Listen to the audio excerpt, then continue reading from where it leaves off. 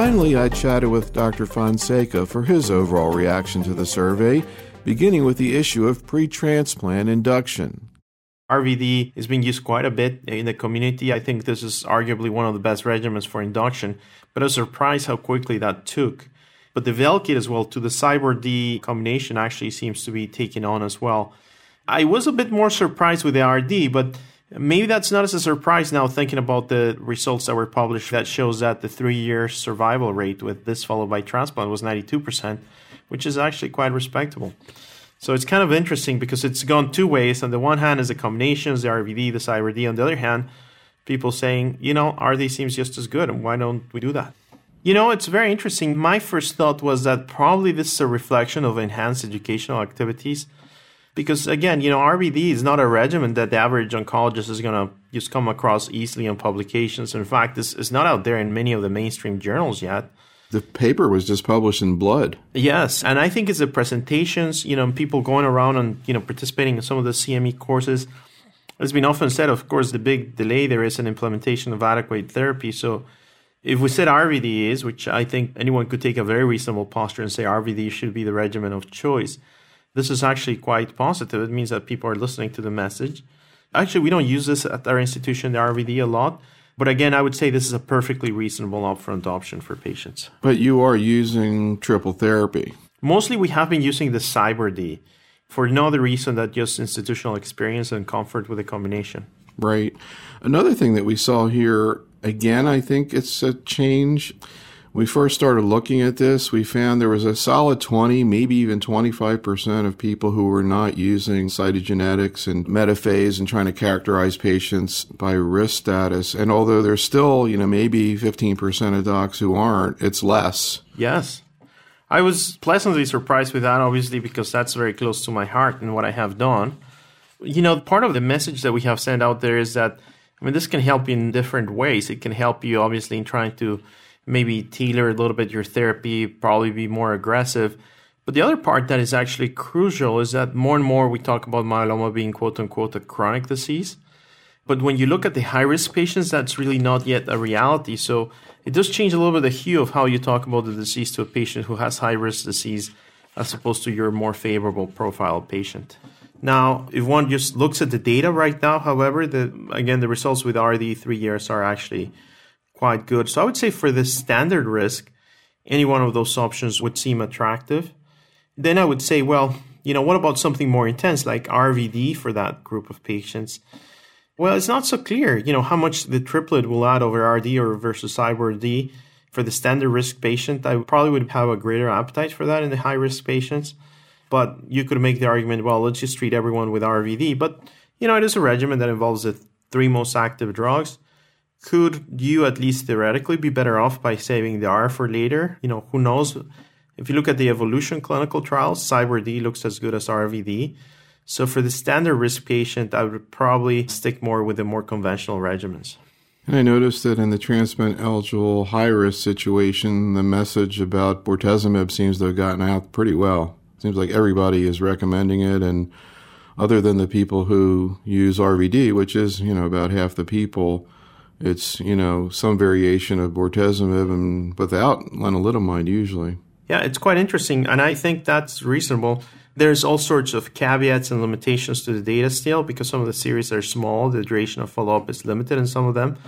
But the message is pretty clear. Until we know better, and also because of the rapidity of the disease control, it would seem reasonable to use a bortezomib-containing combination for frontline therapy for the high-risk patients, which is really consistent with what we have said in our guidelines, the Mayo guidelines of MSMART. Again, I see a change, in terms of the last couple of years, in terms of oncologists, picking up that message as well. Sure. What about the transplant-ineligible patient? There we're seeing, RD, MPT, and MPV as the 3 main players in both groups. Yeah. What's your approach, and what do you think about these numbers? It's kind of interesting how 5 years ago, people were saying, melphalan sort of is going to be relegated to second-line treatment. And I sort of defended it at the time. And I said, I think it's still here. But in fact, the data with RD is very, very attractive for the elderly. And more so because one is we're using the lower doses, and two is you can drop the doses further. so that the whole issue of DEX in the elderly, it's better tolerated. It's not to say that it doesn't need to be managed with caution. Of course, one needs to be careful for toxicity. But we've used quite a bit of RD for the elderly. I think that's well tolerated. MPT or MPV, I think they're both very reasonable and excellent combinations. We've used quite a bit of those in the off-study setting. The one caveat with the T, of course, is that one needs to be mindful about cytopenias, which are not at the forefront of folks when they think about prescribing thalidomide. But you put it with melphalan in the elderly, and it does matter there. And with the V, obviously, the usual caveats about just being very careful with regards to peripheral neuropathy. I thought more people would be using NPR, and it's actually not a very high number. And it probably reflects that people still want to get more experience with that regimen, and the myelosuppression has been more pronounced in that setting, and people are still want to understand better what the doses might be. So in a way, it comes as no surprise that the NPR is not amongst the top three, but rather the MPT and the MPV when it comes to melphalan. And of course, there's an ongoing randomized phase 3 study that is comparing MPT to NPR. This is a ECOG study, E1806, so that would shed some light at some point in the future. I think people were more impressed with the concept of longer duration of therapy as opposed to the more intense triplet. And that is a very clear theme that seems to be coming from all the studies, that apparently longer duration of therapy is actually beneficial. Again, the skeptics would say, well, we have to wait. We have to see whether the PFS converts into overall survival. But I would be probably thinking that as the data comes out, it will matter that patients are treated for longer. Yeah, that Palumbo presentation, it looked like the bump, as you say, it looked at MP, NPR, and then PRR, with the continued R. It looked like, as you say, kind of the big bump was coming when you added the R there in maintenance as opposed to adding it in induction. Was that your take? Quite frankly, and having discussed this beforehand with Antonio, I think he's going to make another presentation at the EHA meeting. He fell short a little bit in explaining why the study was being presented and what were the issues, because the follow-up duration is really short. It was 9 months median duration of follow-up. So it's very hard to compare the first part of the treatment. It's really because of the huge difference that occurs once the treatment is stopped in NPR as opposed to NPR-R. So there was a lot of deviation into the thought of, well, look at that NPR versus MP doesn't look that different, and it's right. I mean, it might change over time, but at the beginning it doesn't look that different. But what is very clear is that if patients stayed on therapy, then they appear to be doing better. And the reason this became so important is because long-term LEN actually is well tolerated. So it's easier to propose that as opposed to a more intensive or toxic type treatment. What about the transplant ineligible patient at high risk? Again, you see bortezomib by almost everyone, not that much lenalidomide, and then other variations with it, MPV, RVD, VD, seeming to be the big players there. What's your approach, and what do you think about these numbers? For me, it was a bit surprising, and this was one of the discrepancies that I noticed as I was going over the data yesterday, a number of people that are treated with RVD as primary therapy. So I'm assuming, of course, that's what the patients are receiving. And then I don't know if we have that detail, but whether they stop or they keep on going with LEN later on. But let's just assume that patients are being treated with RVD in such a way that they get a fixed number of cycles, 6 or 8 cycles. We don't know for sure, but there's been this perception that you have to be doing something that is durable. For instance, that comes from the early days of Thaldex, that if you only did Thaldex and you stopped, then the patients relapse. From Revdex has a great ability to control the disease, but you have to keep on going with it. Or if not, you have to do the transplant. So we've always sort of thought that something needs to be done to consolidate the gains. And in this case, I think it's reflected by MPV, that 50% with the clinical investigators, which is quite lower, of course, in the community. But my sense is if these patients are treated, they probably would be at high risk of early recurrence. Now, of course, that has not been tested. And that's one of the important questions that should be addressed now in some of the future clinical trials is whether you actually truly gain something by adding melphalan to that combination. But I think until we know better, I probably would go with MPV as opposed to RVD for the high-risk elderly.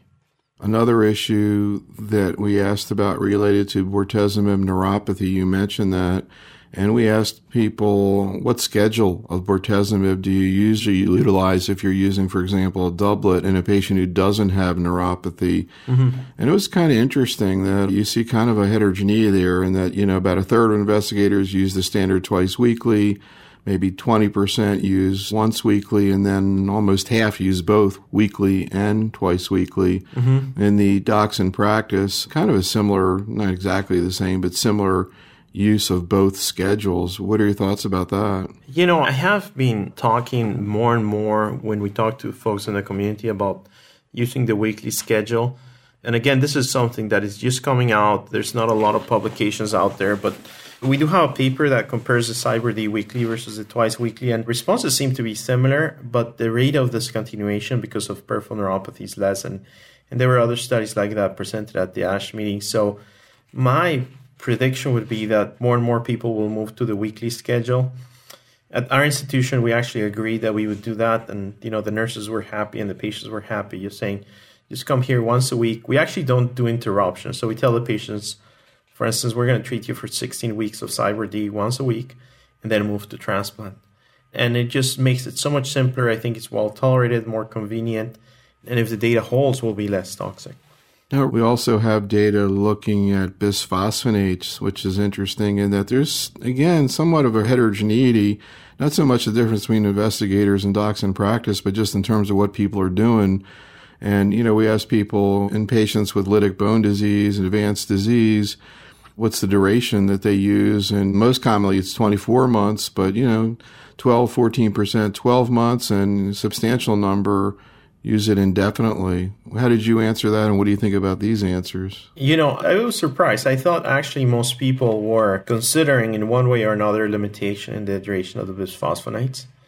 In myeloma, it's very clear that myeloma bone disease occurs in proximity to plasma cells.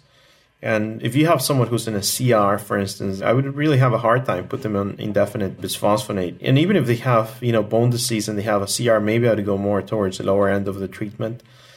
There's been a lot of discussion about the osteonecrosis, and while we don't know in great detail how it happens and the mechanisms, one of the things that appears to come out as a recurrent theme is that duration of therapy does matter.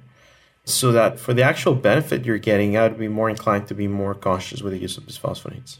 I'm curious what you think about the data we found on serum-free light chain assays, and particularly how it's used. Well, we have embraced this because I think it's past the point where there was initial skepticism, and I was sort of satisfied seeing that the clinical investigators are using this routinely. One could argue that in patients where you have a very large protein, you don't need to do this. But the counter argument to that is that this truly represents a free light chain. So it does cover your bases as far as having your main protein plus the light chain. And, the old-fashioned Bence-Jones escape, when a patient would go for an intact immunoglobulin to the light chain only, would be covered with this. But even in the community too, I think that's quite a reasonable number. I used to ask this question around before when I lecture, how many of you are using free light chain? Now it seems like the question is almost always. Although if you look specifically in terms of general use of free light chains, 93% of investigators, 84% of oncologists. But if you look at MGUS, 89% in investigators versus 49%, and particularly amyloidosis, where it's 93% use in investigators versus 58% in community docs. Any thoughts? Yes, that's the biggest gap there. For amyloidosis, that's a substrate that produces the amyloid. So when we see our patients and when we monitor them, the real goal is to try to bring the free light chain down to the normal range. So I think that's an area where the information could be deployed a little bit better.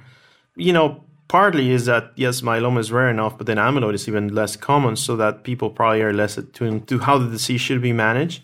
Let me use another example in amyloidosis. People will often say, well, the bone marrow had only 5% plasma cells, so it was normal. And everyone would sort of say, no, that's not normal. It may be those 5% that are producing the monoclonal protein or just a free light chain. So I think that that'd be number one, an opportunity for further education. In the MGUS as well, too, I think it does help us quite a bit. There's a good model now that predicts your progression to myeloma based on the size of the protein, the presence of an abnormal free light chain ratio, or the IgG subtype, which has been published. And it does help refine what you tell patients. So if someone has all of those on the favorable side, I guess you could make a bit more emphasis on the rather benign nature of what they have. So that'd be another area where people could do a better job using the free light chain. In MGUS, it needs to be done only once at the time of diagnosis. You could repeat it, of course, but strictly speaking, just once. But in amyloidosis, that would probably be the best tool for monitoring your response, certainly more so than the M-spike, that the M-spike may still come down to normal and you still may have an elevated free light chain.